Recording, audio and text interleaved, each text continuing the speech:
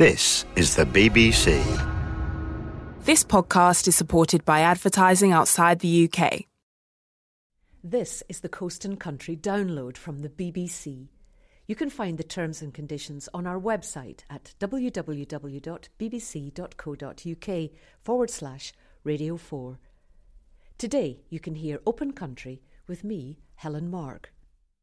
At the beginning, none of us knew each other, and all we talked about was how we were feeling unwell or the experience we've had of being unwell. And now we're not. Now we're talking about each other and about the landscape and things other than being unwell, and that's really nice. It does feel better for having, it's something that's difficult to define. So I didn't know what it was going to involve. Own the fact that we're going to be coming to Stonehenge, what activities we're going to be doing. I didn't know. That's the other thing that surprised me, how many different things there are each week and how different people in the group have embraced certain activities. One of the things I've hated is the really self-conscious singing and doing actions, but I've loved the walking and talking.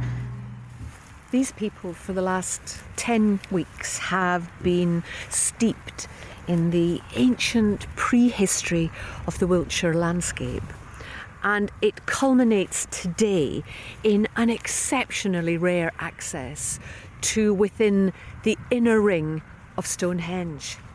Now, these people, they're not druids, they're not New Agers, they're not archaeologists.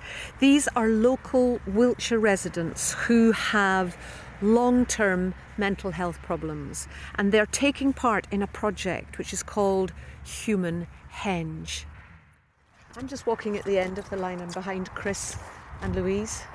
This is the end of something very different for you to be involved in, Chris, isn't it? How would you describe what you've been doing? It's been really interesting. Well, in the past, my work was to do with getting people out and about in fresh air to get them healthy. And so I've ended up doing something quite similar again. And it is really noticeable how, being outside in I think because we've taken so long exploring the area and very gradually getting to know it, you can get a real sense of being outside and in the open air and the idea of exploring somewhere, which is really good. And somewhere so ancient, and then bringing it all together in this central collection of ancient stones. Yeah. How does that feel, Louise? It's been absolutely brilliant. It's got me in closer to nature, and that I've enjoyed every Friday, coming here and that and going somewhere different. It's actually given me a purpose in life. For this week's Open Country, I've come to join them as they prepare to enter that inner sanctum of Stonehenge. It's the only sarsen stone in the whole of the Stonehenge group which isn't worked into shape. It's a completely natural stone. It's got a connection back with the landscape and all the things. I just love history and that, and just interacting with history has been brilliant. And I'd love to do it again if it ever comes round. Laura Drysdale, you are with the Restoration Trust, and you've been part of this project from the very start. Can you talk to me a little bit about how this Human Henge project came about and your part in it? Well, I run this charity called the Restoration Trust, and we do projects which are working with people with mental health conditions, but connecting them up to art, culture and heritage. But I've got a special interest in heritage. So one of our trustees used to be the curator at Stonehenge and was involved in setting up the exhibition. And we just thought, this is a superb place to do a project in the landscape, and where you're connecting people with ideas about the past, where also there's a kind of social justice issue about local people feeling entitled to use this place. I think there's a sort of separation sometimes between a site that's as extraordinary as this and what it means to live next door to it. Then it came to fruition, thanks to the Heritage Lottery Fund. Human Henge is an interesting name, isn't it? Why Human Henge? Sometimes this landscape looks like a rather abstract, featureless place of massive great lumps of stone, but of course it isn't. It embodies the stories of people we don't know, people who we do know. Some of our participants have had lifelong connections with this place. It's meant something to them all their lives, both positive and negative. And it's everything to do with the story of people in the landscape. That's the motivator. That's the power of what this place is. It's what it means to humans and what it means to be human, to have memories, to think about what it meant to go back and back and back in the past and what it means to live now. It also stands, if you like, on the entranceway into the central part of Stonehenge, because in a minute we'll go through and have a look, but you'll see that it stands in this position. It's good to have access to like an expert like Tim, Professor Tim of Stonehenge. Because, it's amazing just to be able to ask the person the questions about it. Now, we're actually standing now on what was an old road just a few years ago. The road's been taken up and it's been repaved with this soil and grass now, so it's a much better place to come and see it. And back in the 1970s, a new telephone cable was being put in along this road. And when they did that, they found the socket for a second stone literally just in the ground. In fact, you can probably just see the slightly darker grass growing over the top of it. Just in the edge of the road line, they find the socket for another stone. So we have to imagine a situation where originally there wasn't one sarsen but two. I can't go with the group into that inner circle because it's a very private ceremony just for themselves. But I can stand at the boundary of Stonehenge, and I'm with Professor Tim Darvill of Bournemouth University. Tim, you are one of the world's leading authorities on Stonehenge, and you've been deeply involved in what is happening here and over the 10 weeks leading up to this. It's absolutely wonderful that they're going through now to the final moment of their journey through the Stonehenge landscape. And over the 10 weeks, what we've tried to do is explore that landscape, piece by piece, monument by monument, spending time at these places, engaging with them, thinking about how prehistoric people would have used them, not trying to recreate those activities, but trying to think our way back into the landscape so that we experience it, and it gives us, if you like, sustenance and nourishment as to how we see the world today. It's a very new thing to be doing in this particular landscape. Can places like this really help people who have, long-term mental illness? There's two reasons for doing this in the landscape. First is that we think that Stonehenge in particular was a site of healing in the past. And this is something which we've come to understand because of our research on the stones, on the way that they were brought from Wales, on the associations and folklore and traditions that go with them. So we think in the ancient past, back in the Neolithic, around about 3000 BC through to about 1500 BC or so, Stonehenge was itself a place of pilgrimage and a place of healing in its later phases. So that provided us, if you like, with the starting point for wondering whether we can bring them to use today in contemporary society to do similar things. Now, there's already quite a body of research that suggests that mental health can be assisted, or the well-being of mental health patients can be assisted by, for example, using animals, by using experiences like walking in the natural world, in woods and places. And we thought, well, perhaps we can bring some of our ancient monuments back into use in exactly this way. So Stonehenge was a fantastic starting point for this because we already had the theory that in prehistoric times it performed in this exact way.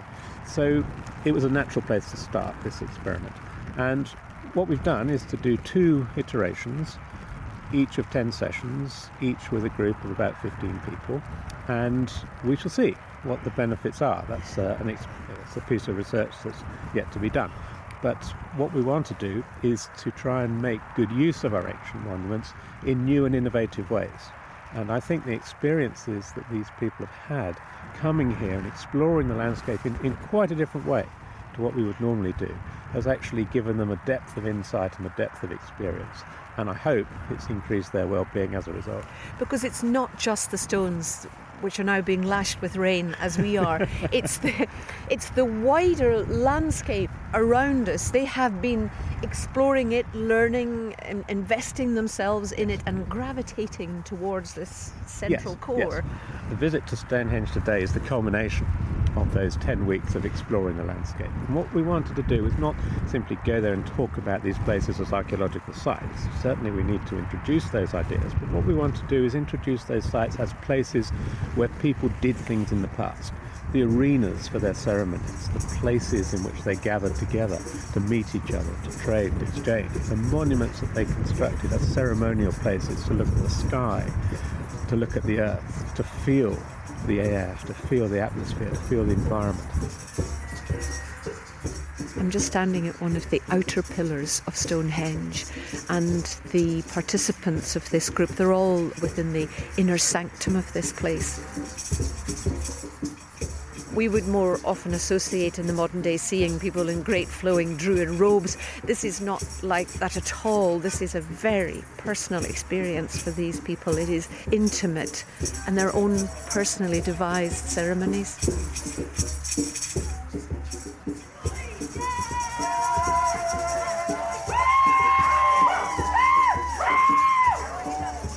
These are local residents, people who live close to Stonehenge but possibly have never had access to it like this before, and they're calling out as sort of almost claiming it for themselves.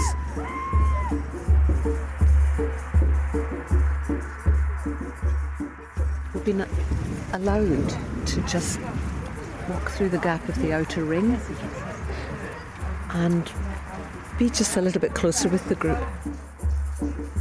Lots of smiling faces, there's photographs being taken. Some just standing between the stones and getting their photographs taken because this is a very special moment. Claire. Hello. Hi. Now you were playing the tambourine even right down at the heel-stone. I could hear the rattle of the tambourine, so you're obviously giving it welly. How are you feeling? Oh, it's lovely. Can you talk to me a little bit about what it was like being within the circle, just at this moment? They're a lot bigger than I thought they were going to be. A lot bigger. And I'm afraid, I know that you want nice words, but bloody big is the word that keeps coming over time and time again. They're so bloody big. You feel a bit overwhelmed by them. They're brilliant, yeah. And it's so lovely being in just us, with all our group where we all trust each other and know each other, and it's just so lovely. And singing, and this is just shaking because it makes lots of noise and it can shake all the bad spirits out and make us all feel good. There you go, nice bit of hickey-dom for you. People use this place for all sorts of different reasons, and you as a group have used it for your own reasons, for your own personal health. Yeah. Do you feel it has impacted on your own personal health? Oh, absolutely. This course has just been amazing. Every Friday I've looked forward to coming out, and every Friday I've been with this group and we've all formed a bond, and it's been so, I suppose, cathartic. Yes, we've managed to form a group and get to know each other and get our feelings out, and being in here is just the icing on the cake. It's lovely. I just wish it wasn't ending. Could you have done it without the landscape, though? No, definitely. And with these, it just reminds you it's all to do with sound and air, and the element of water coming from the sky. We've been rained on, we've had the wind blowing on us. We're not allowed to eat or drink in here, but it would have been nice if we could have broken some bread and shared some water like they would have done in the olden days. But no, this is pretty special, and I feel very blessed to be part of it. Can I ask if you feel your mental health is going to be better because of this? Can I? Yes, okay. When I first came to this group, I was feeling a little unwell. I'm now a lot better than I was, and a lot of that is down to the fact that I feel I've made some friends here who all understand what I've been going through. We've all been in the same boat, and it's just been really good walking and talking with people in the same sort of place that I've been in, and not feeling that I'm different to anybody else, not feeling that we're special, just we're all so similar, and walking through the landscape and just being able to walk and talk gently and have experts tell us what we're looking at as well. And the most important thing to me has been the fact the experts have treated us like we're grown-ups with an intelligence that's still there. And just because we've had depression or anxiety or whatever it is, doesn't mean that you don't have a brain anymore. And it's been really nice being spoken to like grown-ups rather than children in a corner. And that's the security clicking in now, isn't it? And he's touching his watch, reminding us it's time we've got to go, and our special time is like, yes, and he's gesturing. Special time is we over. better go. We'll walk this way. Thank you. Yeah, thank you. It's all right.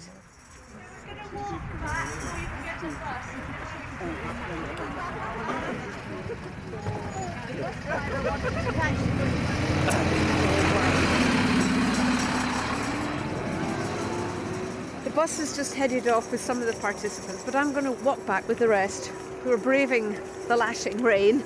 Claire's walking alongside me now, and the rest of the group up ahead. I'm trying to persuade everybody it's cleansing water, and this is magic Stonehenge rain, so it's not real rain, it's special rain, and we're very lucky. And we've just been having a glass half full, half empty conversation, and this is definitely for me. a half-full conversation. We've got lovely water coming out the sky and we're blessed by it. What makes the countryside green and lush, we should be grateful for it. That's true. Would you like to introduce me to some others in the group, Claire? Yeah.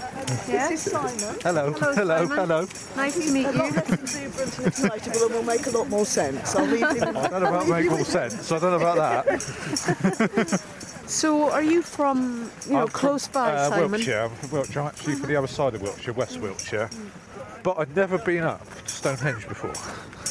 And I said, you don't tend to do it, do you? If it's on your doorstep, as it were, you take it for granted almost, really. Did you know much about the prehistoric history of this landscape? Yes, I did, and I've been up to Avery. The bus is coming again. If you just come as a visitor, you come to the visitor centre, you get up on the bus, you go around the stones, you come back, you go home, and you go off again. Because we've had 10 weeks to really explore the landscape, the barrows, the Cursus Monument, and all the rest of it. It's been absolutely brilliant. That's been the best part of it, really. Not just the stones itself. So it's the whole landscape. Yes, is important. yes, which stretches all around us. Yes. So we've been right over to the barrows over that side. Yes, we can still see the stones. We walked a distance away, Yeah. but they sit on the top of the gentle rise. So there's always a profile of them as we're Which is against the obviously sky. why they are there, because you would see them if you were coming to them. You'd always see them from whatever direction you came. Yeah. Now, obviously I understand that as a group you've been making your way through the landscape, you've been with Professor Darvill, which is a wonderful experience and learning. But it's not just about that, is it? It's about yourselves. Yes. And this is the first time this has ever happened, that they're using Stonehenge in this way.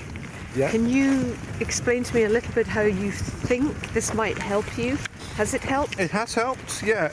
This is things that is coming more and more in terms of what you might call therapeutic activities. I mean, the buzzword recently was ecotherapy, because it's recognised how good it is to get out into fresh air. Yeah. It's very difficult. If you have any kind of mental health problem, your natural reaction is to shut yourself away, not go outside unless you absolutely have to. But I think once you get to the point where someone says, right, listen, you come out and you meet people who are similar to you in that sense, no one is going to be looking at you in a funny way, because everyone is in the same kind of boat as far as that goes. So I've done things like this for the last 6-7 years. That's just going to mental health support groups, just going to a church hall or something, having a cup of tea, and then moving on from that, finding other things to do as well, which involve going outside, going out into fresh air, and it really is beneficial. Yes, but this is different. This is using the historic story of this landscape. Yeah. Oh, yes. And that's what's different about it. It is, because you're actually looking at a landscape which has been occupied. Well, everywhere's been occupied forever, but you can see the signs of when people have lived and died here. But how's that going to help you? I can't really explain it. It just has. It really has helped, though. It really has helped. You really do get a sense of perspective, actually. Look at the world today, look at the things going on and the troubles, but you look at the thousands of the years of human habitation in this area. It does. You really do get a sense of proportion, really. These people who lived here in the Neolithic period, they were human beings like us. They would have had the same kind of worries, the same hopes and fears. Just because they didn't have all the technology and stuff we have today, which does cause its own stresses. That's the key thing to remember. They weren't, they were just human beings like us. Yes. Just differently, So that helps you put things into perspective. Yes, it does, absolutely. I'm standing here with Martin Alfrey, who is a curator with English Heritage. Why have English Heritage let this happen? And I'm sure people make requests to go inside the circle all the time. Why allow this one to happen? It's a project that we've been working with the Restoration Trust, and the reason that we wanted to do it at English Heritage, they came to us and said, we have this idea that we want to explore the impact that historic sites have on people's well-being. And what better site than Stonehenge to do something like that? And so the partnership is with the Restoration Trust and other groups in Wiltshire as well. And Bournemouth University is absolutely key to this. They are if they're the rigor, if you like. They're the academic rigor with Tim Darvill, who you've already heard, looking at the archaeology and this idea that Stonehenge is a place of healing. But also, we wanted to get to the bottom of whether or not we can measure the benefit of coming to an historic site. We all know when we come to sites it makes us feel better, even on a day like today when it's windy and rain. I'm excited about being here. There's something just very special about coming to a place. It's more than just coming out into the countryside. There's something about coming to a particular prehistoric site where it somehow places you, and it makes you think about the past. It makes you think about where we are today. There is something awe-inspiring about these stones, and we just wanted to explore that with some academic rigour. Ben, it's a really special group. It is, yeah. It's not a group of people that knew each other when they first came here, and because it's mental health, a lot of people find it very difficult to socialise. I mean, I've been doing this for about 2.5 years. I've never seen a group come together quite as closely as this in such a short time. It's been extraordinary, actually. And Do you think it's the landscape, the place that's done that? Yeah, I do, and I think partly it was the anticipation, but partly it's the immersion in other people's world, in the Bronze Age world, and it's taking yourself out of your own life and out of this society and feeling part of another society. And I think for people that don't always feel part of their own society, it's been really, really healing. Actually, it's been really, really good. The idea that you're saying, people feel disconnected from the society that they're in because of their mental illness. Yeah. And that somehow the past is an aid. Yeah, it's helping people to remember that it is their past. There's nothing less relevant about the Bronze Age or Stonehenge or any historical period to somebody that's been socially isolated and mentally ill than it is to me as somebody that's really interested in history. And it's giving history back to people that have disconnected from the now. And I think it helps people to reconnect with now. It's going to help people going forward to be more interested and be more involved. And I think looking at how people behaved in the past and how people functioned in the past and how things have been done differently and how societies have been different, it gives people hope for the future as well. I'm still sort of getting my head around it. I mean, I'm here from a staff point of view, and I'm quite into history. I'm Ben Wellborn. I work for Richmond Fellowship, a mental health charity in Wiltshire. We do a lot of social inclusion work. My part of Richmond Fellowship is called the Community Link Service, which supports people that have been very seriously mentally ill or are still, to build up social networks again and get back into the community and feel part of that community again. And clients that we bring here have really, really, really benefited from being able to feel part of something bigger. But again, I also come from that heritage side as well, because I run a mobile museum called Strange Old Things, which again does a lot of outreach and a lot of social inclusion work. So I'm sort of coming at this from both angles, from a mental health and from a heritage point of view. And I've really seen people engage in that Bronze Age world and get really involved in it. And I personally feel better having done it, which is kind of bizarre, but I feel personally I've got a lot out of this. I've seen people and spoken to people that feel more confident to do things like sing in... I mean, I've seen people sing in public, I've seen people perform ceremonies, which, if you know the individuals, if you know where they came from 10 weeks ago, is mind-blowing, really. I've never seen people come on so quickly in such a short space of time. So walking is a good therapy, and when I was first unwell I couldn't make myself go out and walk at all. I just couldn't get out of the house, and then I started doing a little bit of walking, but walking in a group with supportive people has been so much nicer. Yeah, and talking about being in the group, this is the first time in 20 years I've actually felt part of a group. And not on the outside. But again, having the space to be on the outside has been part of it, but still feeling part of a group. Yeah. I do get out and socialise, I'm fortunate. I'm a brownie leader locally, but I still don't feel part of the group. Even though I run, but this has really helped me, and then perhaps moving forward and I feel very much the leader role. this new confidence, newfound confidence. Well, hopefully we're all going to keep in touch, aren't we? Yeah, well, we should do. Right? We're standing having this conversation, and I'm on one side of the wattle and dog fence with my arms resting on the pillars, and you two are on the other side. It's like we're having a wee chat over the fence. It's a nice feeling. Apparently we've got bacon butty. Oh, so come we on, have. let's So go. I'm editing,